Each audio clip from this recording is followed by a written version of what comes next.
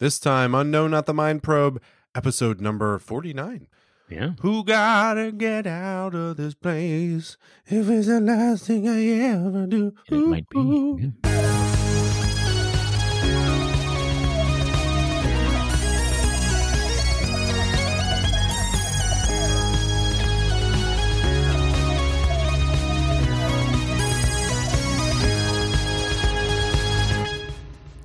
Welcome to No, Not the Mind Probe. I was just carrying on from the song, but I didn't really do kind of a very well. rock opera. Yeah. No, not the Mind Probe. Joe Look, plays a mean pinball. People, there are like 250 episodes of this podcast, and I'm running out of line readings. And we haven't even gotten to the actual line reading yet. When are we going to get to the actual line reading? The 50th anniversary episode. It's going to be huge. Like, so the five doctors is where it comes from. So it's going to be when do the. So it's huge. It's going to be a massive 14-hour episode of this podcast. Like, we're going to have a lot to talk about. And this is a podcast. So, there you go. And it is one where we watch it. So this is how we're going to get to the 50. We watch and rank every single Doctor Who story ever. So shut up. That's happening. Shut up. So just everyone just settle down. That's what's happening. Deal with it. Just we don't want to hear any more about it. Like, a lot of whining, a lot of complaining. Like, why are you doing this? How's that? You know what? It's happening. So get past it. My name is a very confrontational John Grant.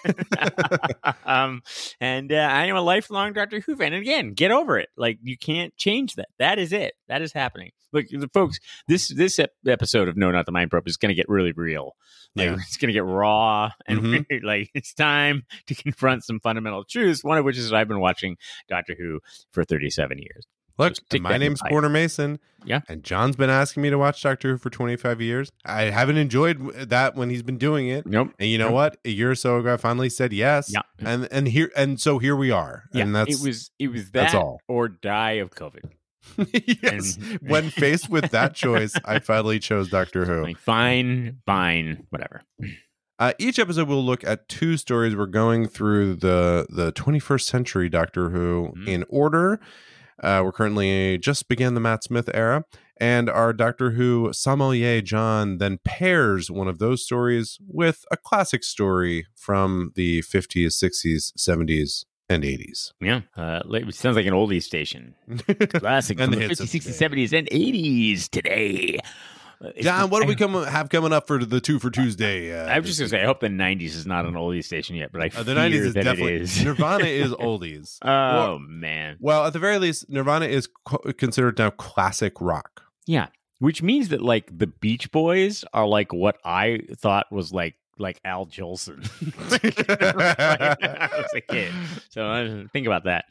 Anyway, Doctor Who. Yeah. We're number 2 in the Matt. We're in the Matt Smith era, folks. It's happening. If you loved David Tennant, turn off your podcast. Throw your phone on the ground. We will never speak of him again. Like, we'll never mention again until he shows up again. We are on episode number 2. Stephen Moffat also. The Beast Below, an interesting high concept sci-fi episode. And we have paired that with a classic story. And because the arc in space was already taken, because we already did that one, we have another arc story, the original arc story.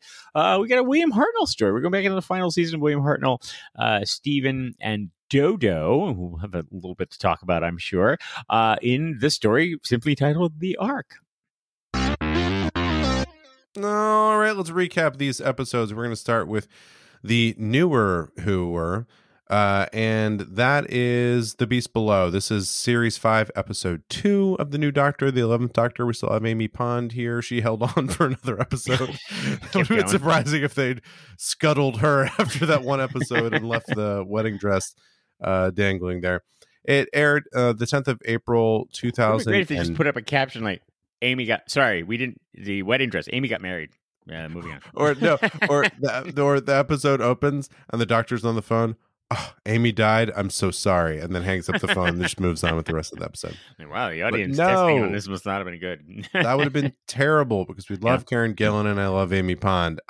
This was the 204th Doctor Who story. And we have a little clip, which John found. I'm going to play that for you now. This is the United Kingdom of Britain and Northern Ireland, all of it, bolted together and floating in the sky. Starship UK, it's Britain, but metal. That's not just a ship, that's an idea, that's a whole country, living and laughing and shopping. Searching the stars for a new home. Can we go out and see? Of course we can, but first there's a thing. A thing? An important thing. In fact, thing one. We are observers only. That's the one rule I've always stuck to in all my travels. I never get involved in the affairs of other peoples or planets. Ooh, that's interesting. So we're like a wildlife documentary, yeah? Because if they see like a wounded little cub or something, they can't just save it. They've got to keep filming and let it die. It's got to be hard. I don't think I could do that. Do you find that hard, being all like detached and cold? Doctor? Oh, Yeah. it just trailed off. Oh, well, God. the visual there, I didn't quite capture, but the visual of him helping a little girl crying on the bench. But I like the little explanation, the little riffing between the two of them. It's hard to find a good quote from this story. Yeah. Quotable. Yeah. So this is the second episode. We've learned everything we need. As we mentioned, we're kind of shot out of a cannon in the first episode of this series. Great introduction, great regeneration episode. Just great. Actually, and we can say, officially at this moment in time, the 11th hour of the previous episode stands as number one. The No Not the My Probe number one ranked episode. And I'm just going to throw out your probers, probably not at risk right now. Probably not. Another episode going to challenge that. So my mark. They show up on Starship UK, which is a colony ship in the Fusion Arc. That we find out that solar flares happened. Also happened in the other story. Solar flares apparently are going to be the death of us all one way or the other. Yep. And all of the UK evacuated. Don't know how everyone else is doing. But the UK. You assume that other countries left. I do love. There's a great joke about like Scotland went separately, and Amy's like, "Yeah, they would." Yeah, of course. Yeah. So, Amy's kind of. We see the ship, they're all on there, and one of the things we find out, Amy gets whisked into, or she actually is exploring and finds this little booth that you go into where they check in. We find out every 5 years, and we say, we're going to tell you the reality of what is happening here. And after you hear it, you can choose to forget it or protest. If more than, I think, 1% of the population of this ship protests, will turn it around. I'm not sure what something will happen. I don't know what that was. Yeah, I'd be like, okay, well, fine. We'll just stop doing this. Yeah, like we'll stop. I don't know. We'll all die. But if you choose to forget, then everything will just move forward. And everyone, upon hearing this several times throughout the story, is like, why would I choose to forget? We don't quite see it. We see some sort of flashes of imagery. Apparently, like horrible things have happened, and this is why they've ended up this place. And all we see is that Amy presses forget. And we also see that Amy left herself a video message saying, "Get the doctor off this ship." Right. Get the doctor off this ship because he will ruin this. He will be ruined. And will ruin it. And when they're walking around, they see people generally moving about. Except the big notable thing they see, because I'll mention because it comes back at the end of the episode, is that we see a child. The opener to the episode is we see young girl and boy, kind of a classroom setting. And at the end, the boy is essentially being punished and looks like he's dropping into like the gates of hell. Right. Gets dropped into. We see the girl from that opener later just sitting crying. And the doctor makes a big point to say, like, this is strange. Like, no one's going to her. Right. And that means they know what she's crying about and there's nothing they can do about it. There's a lot of... I had forgotten this when I watched it. There's a lot of, you could tell you might have been writing Sherlock at the same time he's writing this. There's a lot of deduction in this, right? There's a lot of like, this doesn't make any sense. And like clever little like conclusions drawn from different facts. I was like, oh yeah. I was like, I feel like he was thinking of or writing Sherlock at the same time he's writing it. And, clever. Mentioning the opener, it reminded me in some ways of blink in a weird way. I don't know. I could just recognize this as like a Stephen Moffat opening is like, it draws you in. You're like, I want to know what's going on.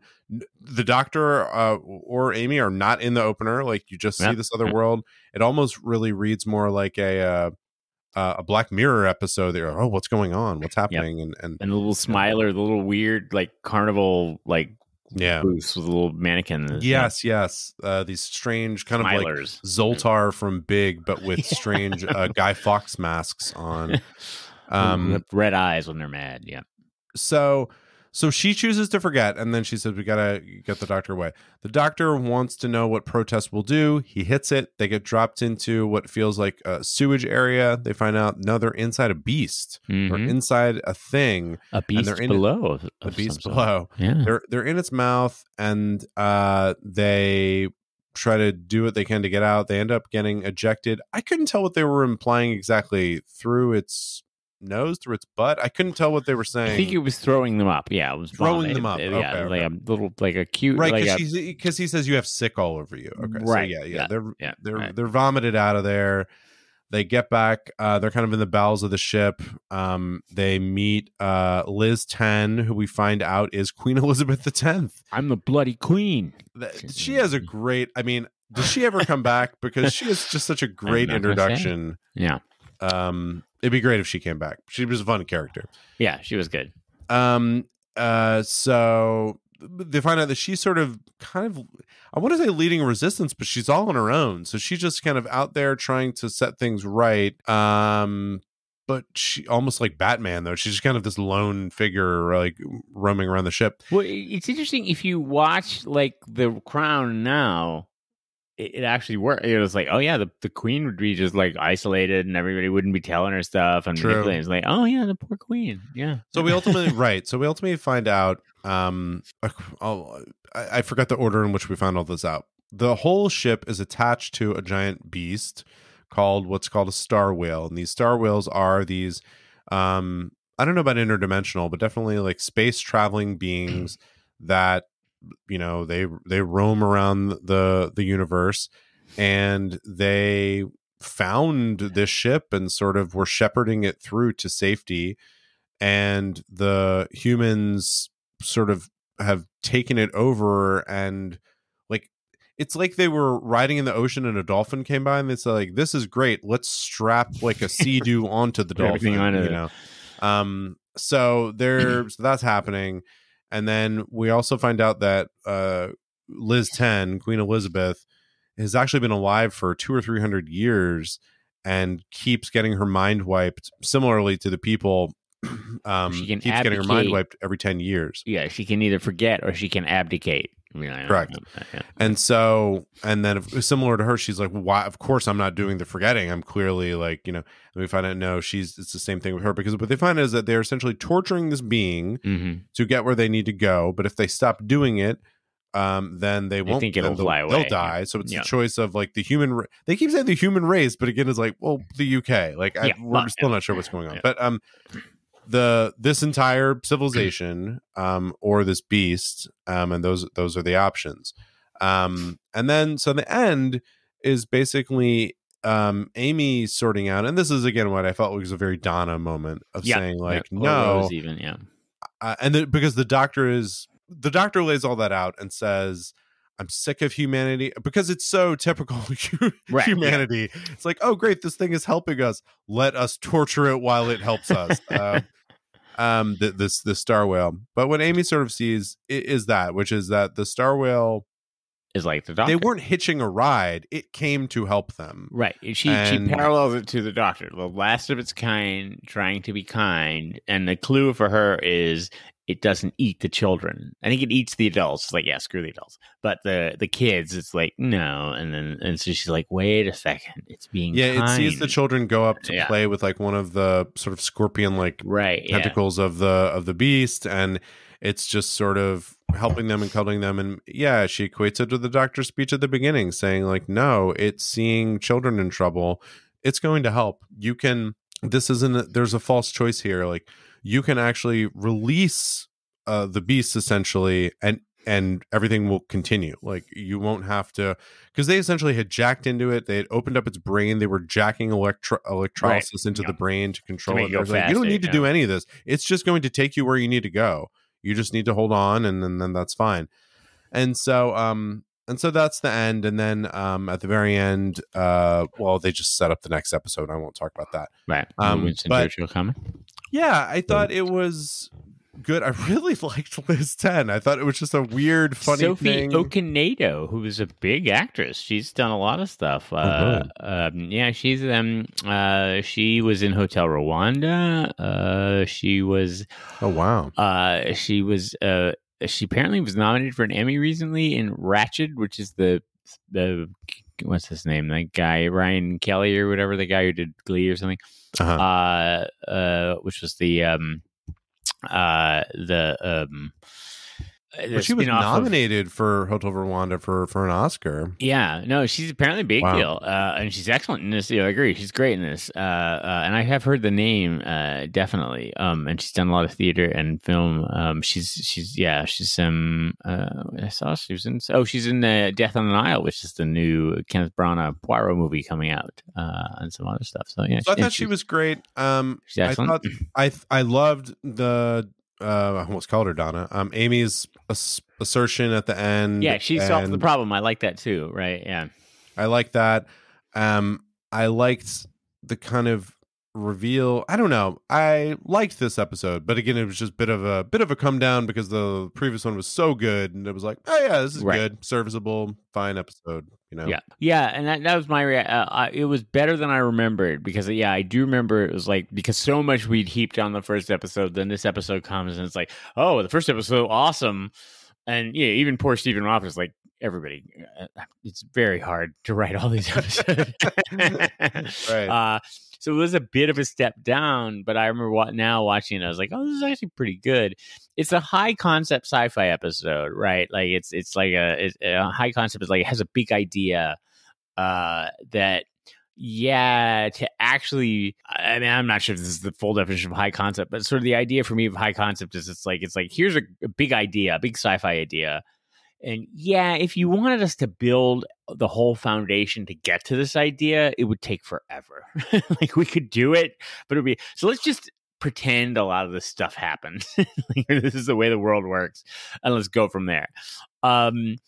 It's again, Smith and Matt Smith and Karen Gillan just carry it. I think it's their relationship is fantastic. This was one where I was like, again, I think watching this the first time, I was like, oh, Matt Smith. But now it's just like watching her, and it's like, oh, she's so good, and she's so good in this episode, and just carries a lot of it with him. And so she's excellent. I loved. Again, it's Doctor Who's a fairy tale, right? It's sort of, again, a fairy tale idea a little bit. And that maybe comes with, you build a high concept thing, you don't explain everything behind it. So it then becomes like, well, there's a little bit of magic behind it. Like, it's a little vague as to how the whale shows up and like saves them and all that kind of stuff. Yeah. So that's a little bit of that. I love, it's a great, again, I feel like this would be a stellar episode if he'd had a few more drafts or a little bit more time to like work on it a little bit more. Like the smilers, the little things in the boxes. Clearly he had this image in his head, like of this creepy thing that turned. They're never really explained. No, it's like who's running? Why are they there? Why are these here? What is this? And why do they look like a 1920? It's clearly way in the future, but now there's like a 1920s like thieves old car from big. Yeah, the idea at its core that's fascinating is the idea that everyone is individually choosing to forget this every 5 years. That's really interesting. Yeah, it's a neat idea. I don't know if it's not that it's not explored well, but somehow it doesn't land. It strains credibility, and you need a little bit more build up to get why would this happen. And I feel like the twist with the Queen needs a little bit more setup. Like it would be a really dramatic, exciting twist, but it's kind of rushed. This is a little bit more. By the way, I do think it is true that at Buckingham Palace there is a big abdicate button at any point. And she walks by it every day. Like she walks right by. I'm out. You get Charles. It's like Bartlett in the West Wing, and you get Hoynes. Like she's just gonna hit the button and like go on TV. Like you get Charles, and everybody's gonna be like, "Oh, we're sorry, we're so mean to you." And she'll be like, "Well, you had 70 years, so there you go, everybody." So, I like how Amy solves this. I like how she's the she's the one who figures it all out. I like Moffat. I think Davies just a little bit, but I feel like, and we'll see this more. What I love about, what's interesting about Moffat's take on Doctor Who is there is an element of like the Doctor is a little irresponsible, just generally. Like he's like, if I went on the TARDIS, maybe it's the lawyer in me or all these other things, but I would be like, I want all the safety things. Like you need to know, where are you going? No, get back here. You know what it's like to be on a spaceship. Like you hold my hand and I'm not going to touch anything. Like, I'm going to be like, should I touch this? And like, right. Here, even the Doctor's just like, you go figure that thing out. Go do that. Good luck. Go do that thing. Don't touch that and whatever. And I like Moffat kind of covered, like, it's dangerous. Like you travel with the Doctor and he's going to be like, well, you're on your own. Good luck. Solve the problem of the giant whale eating people. I'm going to be doing this thing. And you're just going to be, and like, it's like, oh, I could die. Like, and there's sort of an inherent danger of this. And I think that's a cool aspect of it that maybe is slightly glossed over, but it's like, yeah, if you go, he cares about you. It's not like he's indifferent, but like if you go with him, he's going to be like, well, good luck. Here you go. You've got your own responsibilities here. You deal with it. And so there's sort of, and that is again sort of a continuation of this idea of Doctor Who as fairy tale. Like, all of the characters in fairy tales are put in scary adult situations. Like, Hansel and Gretel, the witch was trying to eat them. Like, Red Riding Hood is out there with a wolf. Like, it's not safe. And I kind of like that. I like that. That's like, yeah, you go with the Doctor. It's not going to be safe. It's not going to be this, everything's going to work out for you. And that seems to come across more here. Yeah. But like I said, it's a good story, but I wish it probably could use another draft or two. But I forgive Stephen Moffat, who was trying to architect an entire season, had just probably poured his entire life. Like, again, this is a man who is a lifelong Doctor Who fan, and then was like, okay, you do it. For a while. And then was like, I gotta write. I have a new Doctor, a new companion. I have to start this entire thing over again. I have to write this. And yeah, the enormous pressure is like, I gotta write episode 1, and then you get to the end of episode 1, and you're like, I think I got it. And there was like, great, what's episode 2 gonna be? Like, I don't know, a whale? What about a whale? It's a whale and a ship. All right, why don't we move along to our classic episode, which is the Ark, as we mentioned, notably not in space. Although this is a general arc. It could be anywhere. General arc. This was part of the first Doctor land, a season 3, the 6th story. This is the 23rd Doctor Who story ever. Mm-hmm. It aired between the 5th and 26th of March in 1966. Yeah, we're going back, folks. And we mentioned this is I guess Dodo is new here, and who's the other companion? Stephen and Dodo. Yeah. Both new to me, but Dodo, apparently this was her first real story. First full story. So let's hear a clip. This is one hell of a clip, folks. From the Ark. Still no sign of life. Perhaps the audio space research that told us of the refusions was wrong. Let us return to the launcher and send a message back to the Ark. Tell them they can make their landings quite safely. I'm sure they'll be extremely delighted to hear it. Yes, I bet it'll take some time to get the whole of the population down here, so the sooner you get started, the better, I should think. Don't worry. It may not take as long as you think. What do you mean? Are you up to something? No. No, but you gave yourself away, didn't you? I've got a feeling when the time comes, you're not going to bring the Guardians down here at all. Is that it? But they promised. I don't care. I'm right, aren't I? We were all wrong. This place is inhabited. Come, see for yourself. Yeah, some very good acting there. All right, I'm gonna try this one. You know this obviously very well, so I'm gonna leave some things out here, but like I'll try to get across what I took from this. I don't know. They land in what seems like a very prehistoric era. When they land in like kind of the wilderness. Dodo and Steven are kind of exploring around, and she's saying like, I think this is a zoo. This seems like she was even saying, I think we're on Earth. I think this is a like zoo, Hyde like Park or something. Yeah. They find out that they're met by these the monoids, these single-eyed creatures that have an eye in their mouth. Or eye in where we would expect their mouth to be. Yeah. And then just like a Beatles wig. Like, we just put a wig on it. Like, it's just like a person's wig.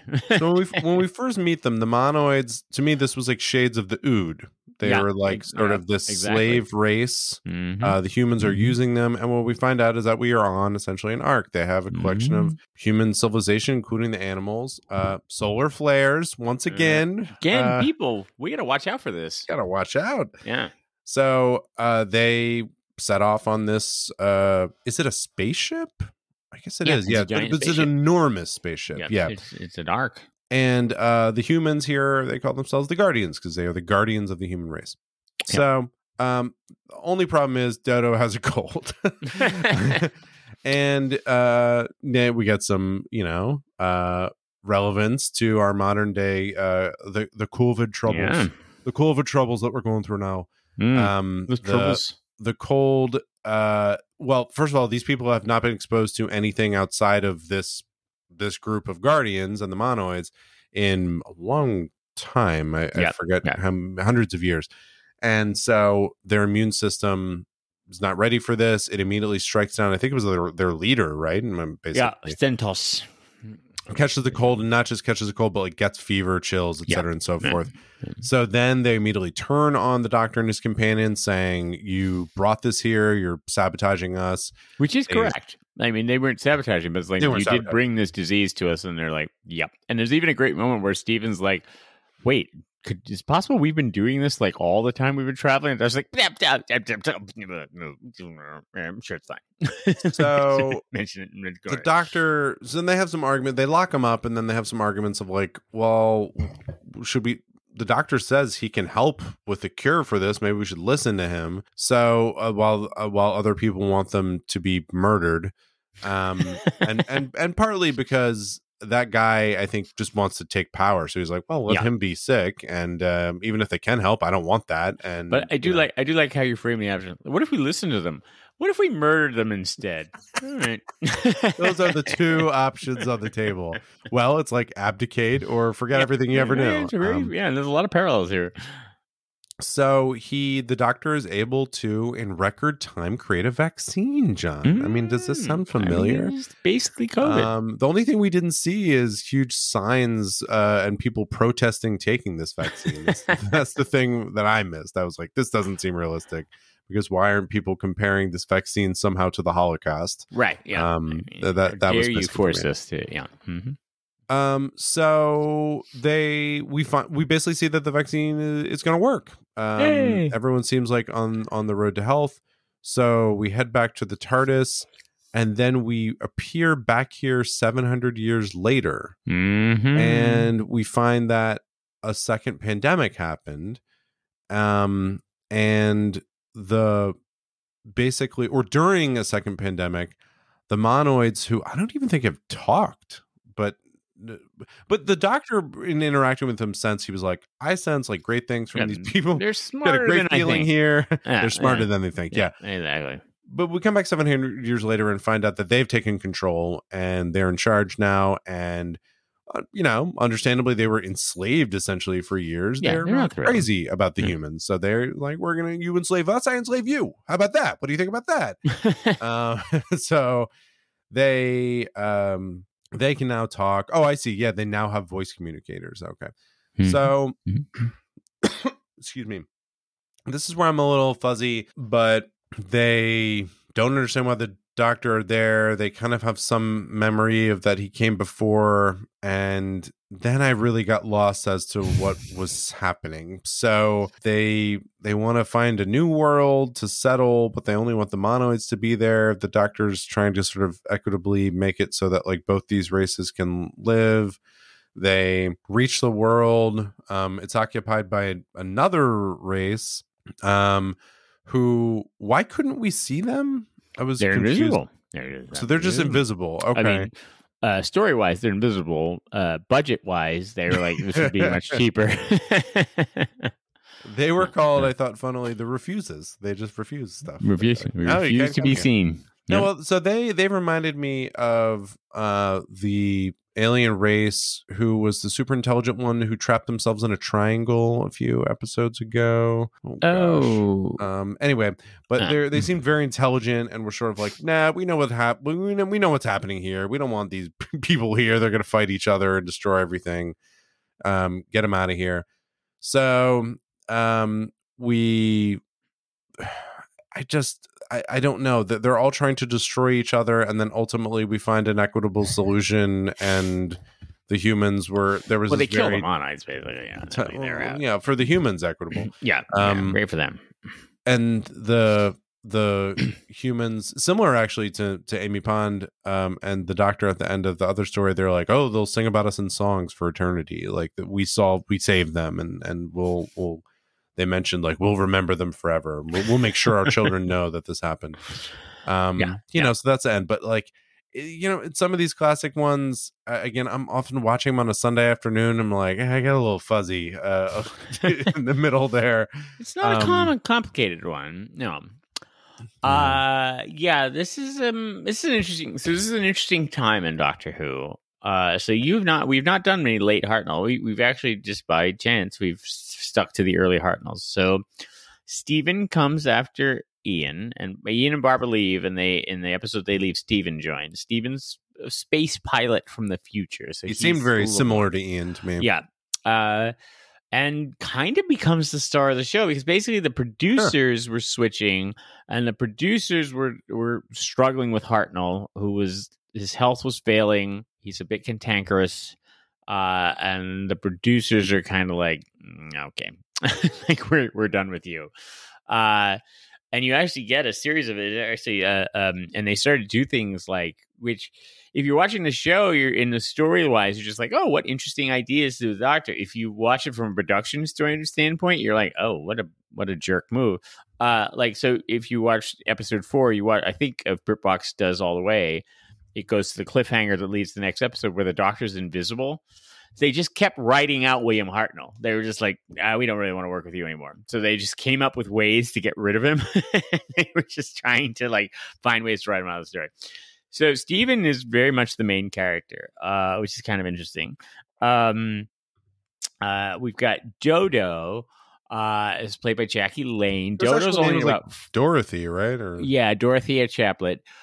She's only in about 5 stories. So what happens is, and we'll get to this one not too long from now, she joins at the end of a story called A Massacre, which is a historic story that's set in like the massacre of St. Bartholomew's Eve, which is a French historical thing.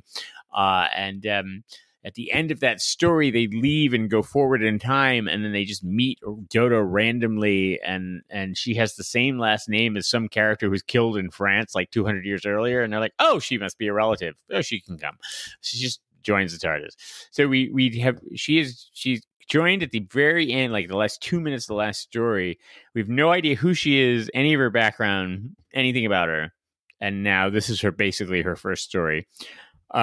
Jackie Lane is trying her best, but not the greatest actress in the world. Interesting, she just died last year. Finally, no.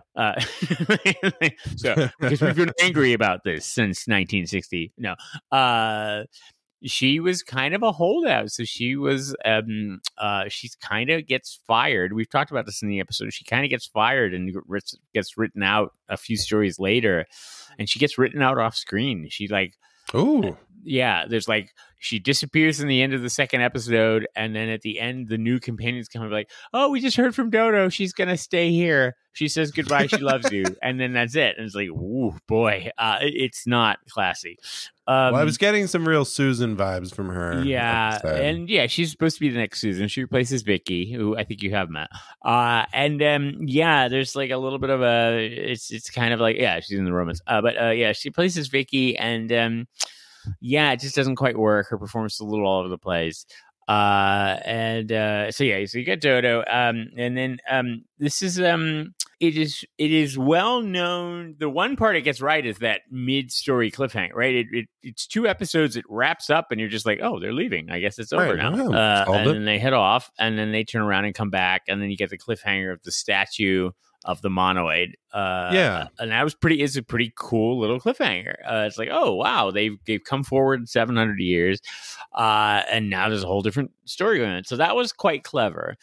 And then it's kind of like that. Then the follow on from that is just total letdown. It's just like a children, like the clip I used is great because it's like, wait a minute, I think you might be up to something. It's like, oh, I don't think so. Like it's just like an amateur acted children's show, which is very disappointing because it is it's a well-directed episode. There's a lot of it's important to remember this was filmed in like a tiny little studio, again almost as live, and there's a live elephant in it, right? Like there's that moment at the beginning where they show the elephant, and you're just like, oh, stock footage, and then suddenly you show them touching the elephant, like petting it, and it's like, oh, that's a real elephant. Right. Like, Yeah. and there's a lot of high crane shots, and there's really interesting, and it's a little bit dark. The end of the second episode is the Earth like burning up, and they're like, well, the Earth's gone. Like, I hope this other thing works out. I mean, like, that's very interesting. The monoids are, a shame about design. The wigs, it is actually, you're right. The eye was a ping pong ball basically, and the actors operated with their mouths to move it around, and then they spoke the lines. I think were dubbed from off screen, and they had to gesticulate wildly to make it appear that they were talking. And so, the monoids don't quite work. It's a little bit slow. It's very slow episode. The first episode, so the first episode, 2 episodes are very slow. I like the ideas, like the idea of like, oh, the common cold would kill these people because no one's had it for 5 million years. That's great. And then again, like you said, and then the connection with the cut to 800 years later, and this other race is taken over. That seems interesting like too. The like consequences of it, but then the second half is like it's a bit too like children's. This writer never wrote for Doctor Who again. I'm not sure if the director ever directed for Doctor Who again, which is a shame. But the writer never wrote for Doctor Who again because I just don't think it quite got. Or was writing too much for a children's series, which is too bad because the twist, the little twist at halfway through. And remember, at the time that these were coming out, it's not like they were like, now here's the 4-part story of the Ark. Like they were just like, is because they still had individual episode titles. I was like, now's the next episode. Now's the next. And so you could have been like, oh, I guess this was just a 2-parter. And then suddenly it shows up and you're like, oh, I guess this is going on. I do think Hartnell is playing it very nonchalant. Like the cliffhanger to episode 3 is them on the planet, and Dodo's like, the probe ship there is destroyed.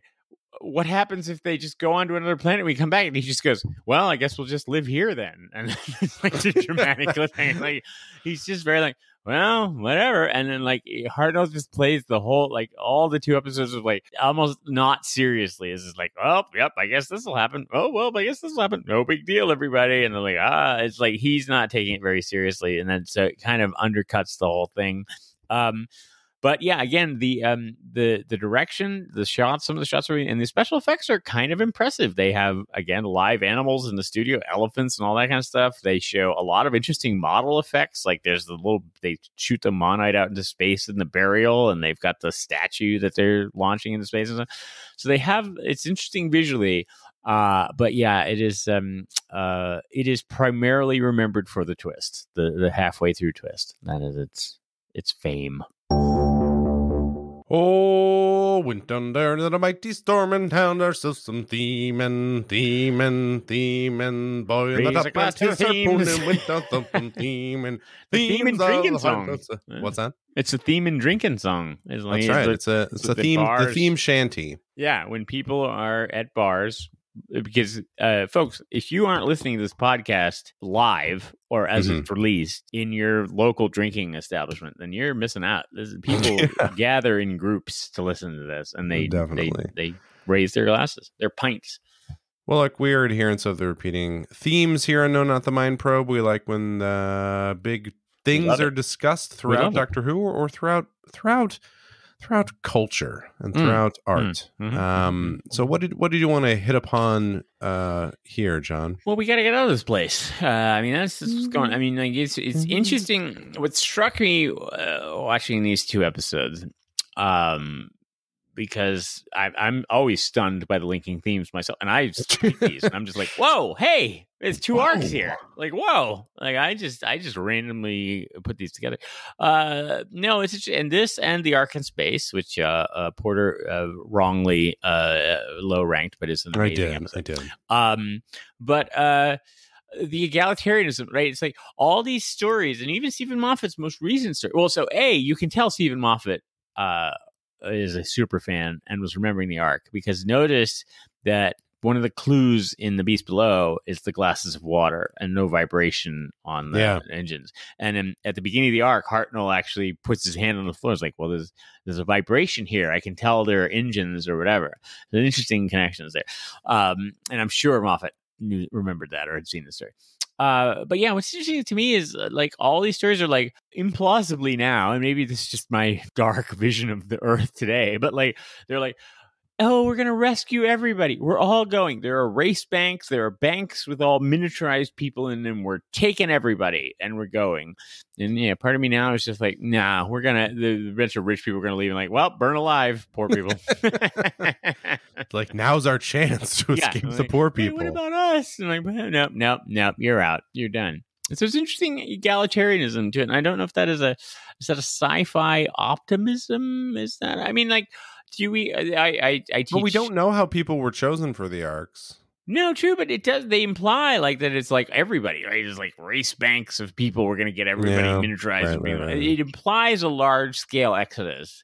When I think it's going to be like, it's just Elon Musk and some hot chicks. Like that's our hope. Like, well, by the way, we forgot to. One of the reasons that made that easier is because when at the very beginning we're introduced in the arc to a trial where someone like whatever steals an apple, broke a window. Like, okay, well, I'm going to miniaturize you down to a speck, and then we'll deal with you later. Yeah. That's what it's like. Is that really a punishment? It's like, so instead of dying before you get to this planet, you're gonna get to come back. I'd be like, oh, I stole this. Oh no, I'm a criminal. You better shrink me and I'll come back in 20 years. Yeah, it's a weird thing. It's just like, I love the concept. All of the Guardians, the human slaves in the second half, they work in the security kitchen. I was like, what is a security kitchen? But yeah, I don't know. I mean, I guess I can't tell if this is sci-fi, right? So there's two ways to look at sci-fi, right? There's basically utopian or dystopian, right? Like either the world is going to be great. You either got Gene Roddenberry's vision, which is there's going to be any money and we're all going to be working together and it's going to be multi-racial, multi-generational, multi-gender, whatever, and we're all going to be so happy. Or you've got Soylent Green, where we're all going to eat each other. Like right. Basically two visions of the future. Pick one. But this one in Doctor Who anyway, and I feel like I've seen this in other places. Like, we're all going to leave together. Don't worry, everybody. We're all going to get off Earth together. And I don't buy that. We're all going to, most of us are going to die here while the few people who can get away are going to go. I don't know. Maybe I'm wrong. I don't know. Yeah. Well, I think you're a tad more dystopian than is probably true, but I don't know. You're right. I mean, I know in what was it? Is it Deep Impact where they get on the arcs that are made? No, it's 2012. Is it 2012? Okay. Yeah. So in that there's a mix, right? Where it's like, oh, there's a lottery, but then clearly about 20% of the people clearly stated there are 20 to 30% of the people are chosen for the arc for their like capabilities and unique talents. And then a bunch of rich people. But then there's an additional 10%. No, I'm saying those are essentially rich people. Oh, right. But then there's an additional 10% of just rich people who bought their way in. And then there's like another 40% who like there's a lottery and you got on. So I think it's probably more close to that where it's like there's a mix of it. There's going to be some egalitarian piece to it, but then there's also going to be like, if you know a guy, there's going to be that's a great example. Get into college as a legacy kind of a thing. And I don't know, I it's been a while since I've seen that movie, but I remember watching 2012, and I don't know if I was too old or cynical or what, but I remember watching that movie, and like the premise was basically, no, you've got to bring us all. Everybody's got to go on the arcs. And Oliver Platt, I think, was in that movie, right? It was Oliver Platt's character. It was like the guy in charge was like, no, we can't fit everybody. And I just remember watching it, be like, yeah, there's only so much room. Like, you can't put all these people on. And because all the people are like clinging to the doors and trying to climb. Right. No, there's people. There's only so much room, folks. Like, you can't. And I was in the camp of the people who were like, yeah, kill all those people. Like throw them off the ark. There's no room. There's only a donut. You can only divide the donut into 8 pieces. And there are 28 people trying to get this donut. Like, you can't do it. And I'm like, oh God. And then I was like, oh, am I a Republican? Like, why am I become this evil? But yeah, there is sort of sci-fi is optimistic, I guess, about the future. Generally, I mean, that is the interesting thing about sci-fi, right? Is that is even in more dystopian stuff. I mean, we'll take Logan's Run and Soylent Green out of it, but a lot of even the dystopian stuff, it is still, we made it, right? Like, it's still like in 5,000, 10,000, a million years, we're still here. Yeah. So there is an inherent optimism, as dark as it goes, and I'm not sure I buy into that at this point. Yeah, well, I don't know if we're going to make it 100 years, but I think one of the difficult things about Doctor Who is it's immensely optimistic about humans, and also states pretty clearly that humans are at the center of major universe-wide events. Repeatedly, they're at the end of the universe. There are humans there, Yeah, and that seems a little far-fetched. Which isn't, but it is like an interesting component of like, there's Torchwood, which we haven't really watched, but one of the most interesting things about, so the Torchwood kind of plays, it's more adult, and it plays with the idea. It's got John Barrowman as Captain Jack, and it's got new characters, and it's supposed to be, it's like an X-Files-ish kind of thing, and definitely more adult. Like the first episode is like about a creature that survives by orgasms. Like, I mean, we're talking very, very grown up. But one of the interesting themes that it pursues, I'm trying to remember where it was, I think it was a bit later in the series, is that it talks about, it's like some of the alien invasions, the highly public alien invasions, the Daleks and stuff like that in the Doctor Who series, because it's in the same universe, and being like, oh yeah, after that there were like millions of suicides because all these highly religious people were like, we're not the center of the universe. Right. And I was like, I can't handle this. Right. And it's just like, it was like, there's a very dark take on like what would actually happen. And I'm not sure I'm not sure, humans are too arrogant to be like, oh, well, they'd figure some way to justify. There's no way churches would be like, well, you're right, we're out. Like, they'd be more like, everybody. Guys, everybody in conference room, we're going to figure out how to spin this toward us. Just wait, you'll be the Pope's next podcast. No, not the Mind Pope. Well, because he's gonna steal our copyright. He's gonna be like, you gotta go with a hot podcast. Hashtag NMTMP is big. And he's like, if I want to get picked up, even as the Pope, I got to go on the big one. But yeah, like, he'll figure it out. But yeah, it is an inherently optimistic idea. And yeah, I'm just fascinated, this link between the two of them. It's like, yeah, we take everybody. It's like, no. All right, John. Yeah, on that dark note. Yeah, no, you're all dead. So. Wait, yeah, I would say, so are you and I in this? I'm not even clear if we're part of this. Well, obviously, but we'll podcast. Well, it depends. Have we finished? We committed to finishing this. Have we finished it or not? That's true. And if they're like, all right, well, the powers that be are going to be like, no, let them die. And then people are going to be like, no, they're like 25 episodes away from finishing. I mean, as we saw during the pandemic, podcasters are essential personnel. Yeah. You need podcasters. I mean, in the sense that we can continue to operate wherever we are. Well, look, we have anyway. I'm sorry, there are 297 official Doctor Who television stories. We've ranked 96 of them. Oh, we're close. We're banging on the door of. We're getting there. Yeah. But Wait, we're isn't going it to rank. 98? I think we're up to 98, aren't we? Well, We've we ranked will be 96. up to 98. This will be 98 Yeah, with these. Oh, wow. So next episode 50 And this we've and ranked 100. Yeah. Which, if you, I'm saying it is exciting, but if you actually do math and like you do 2 episodes of it, so yeah. I'm like, but do you understand what the chances that our 50th episode would coincide with our 100th ranking?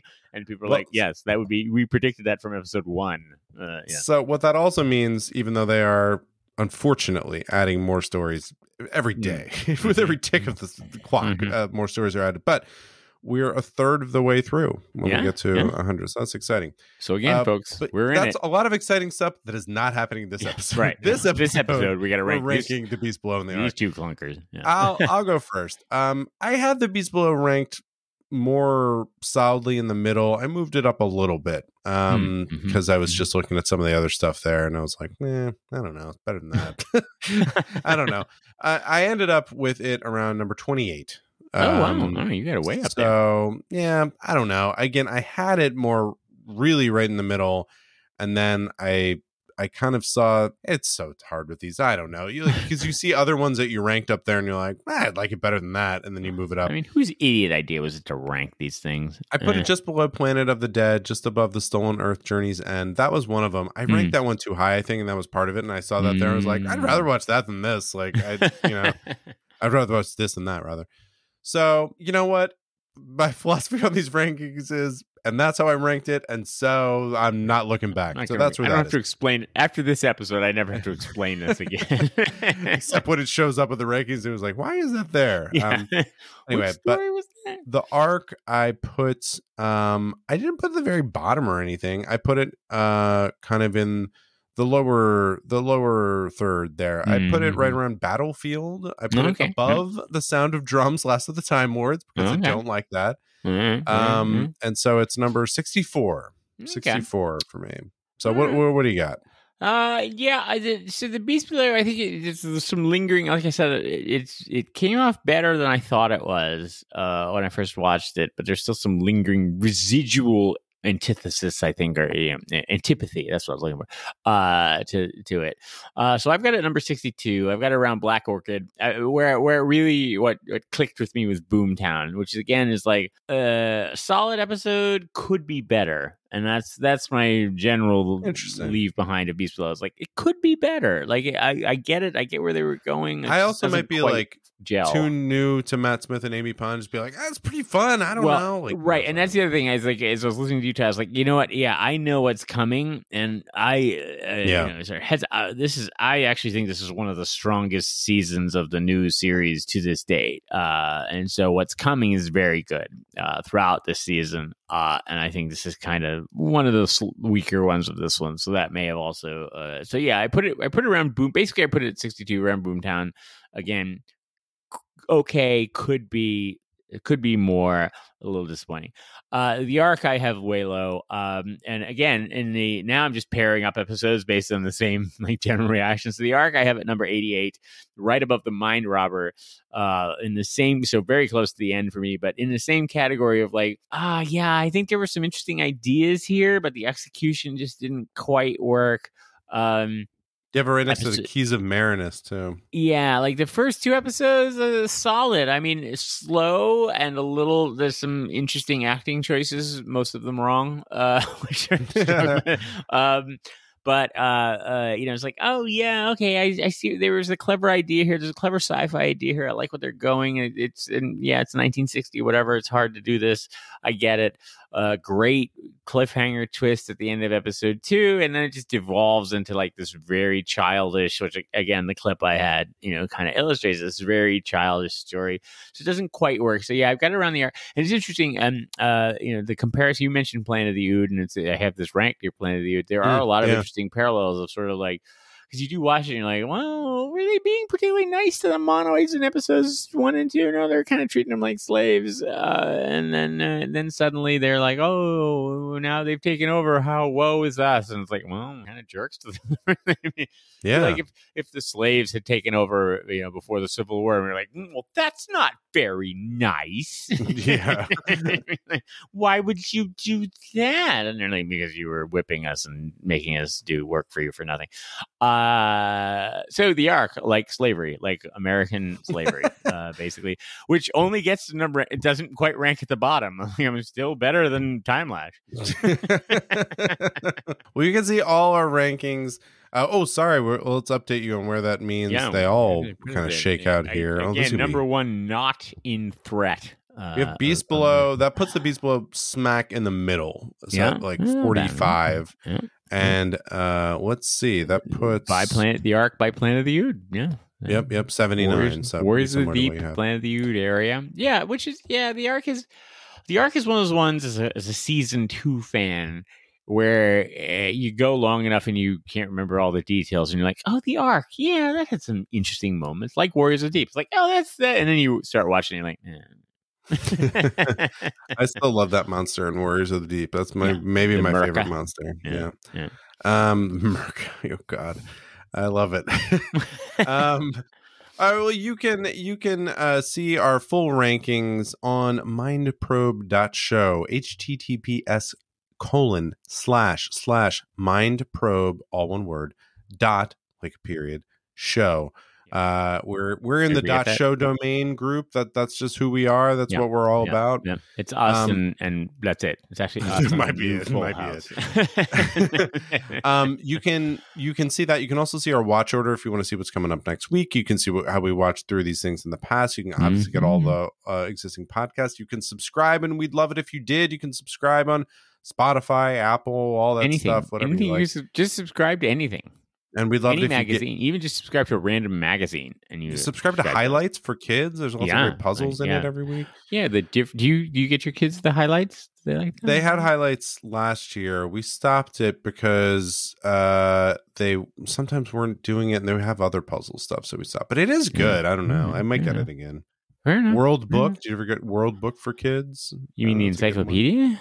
No, they have a kids magazine. And then there's also Nat Geo kids magazine. No, I don't have children, so it would be weird if I got. It would be sort of pedophilic if I got like. Obviously, if I started getting subscription to highlights, people would be like, "Why?" Well, look, go to mindprobe.show and let John know whether he should adopt kids. I think that's what we're talking about here. The answer is no, but you can try. I mean, give it a whirl. Let him know. Give it a whirl. Thing. And try. Look, you should do that. You should go to mindprobe.show. You can also email us at john@mindprobe.show, porter@mindprobe.show. John, check in the old email boxes. They are barren. Yeah, they are barren just still. Weeds. Still. But if you have ideas, apparently. Yeah. If you want to. An idea that has to get out. If you have to express yourself, why not? I mean, you could kill someone or there's other unhealthy ways. Or you could send an email to Mindprobe and, you might satisfy yourself. You may sexually gratify yourself, which is what I think that's what killing is all about. We're down a tangent here. Yes. So I would say if you don't, you could just webmail us and be like, all right, and then we might. Well, no, you know what? No, I'm going to give you a guarantee. If you email us today, we'll answer. Like we will mention your name on the podcast unless it's obscene. We won't respond immediately because we'll be restarting our computers a few times to make sure it's a real thing, not a prank email. But but you do write us in. You can reach out to me on Twitter. I'm at Porter Mason on Twitter. And hey, I do comics. You should support those too. They're very funny, folks. Yeah, there's a rabbit and a squirrel, and there's a lot of neurotic animals. Yes, most of them are very troubled. That's kind of the thing. Yeah. So you can go to patreon.com/Porter Mason. You can see those. You can also go to RooneyComics.com to see them there too. But I'd love it if you supported those. I'd appreciate it. Throwing the a buck or rabbit two there eats on Patreon. jelly straight out of the jar, people. It's hilarious. Who hasn't? And That's a dream fulfillment. That's a wish fulfillment. It's based on a guy named Brett, who we know, who listened to the first episode of this podcast, but I bet he's not listening to this We'll one. never hear this. That's true. Brett, if you're hearing this, prove it. I dare you. Yeah, come on.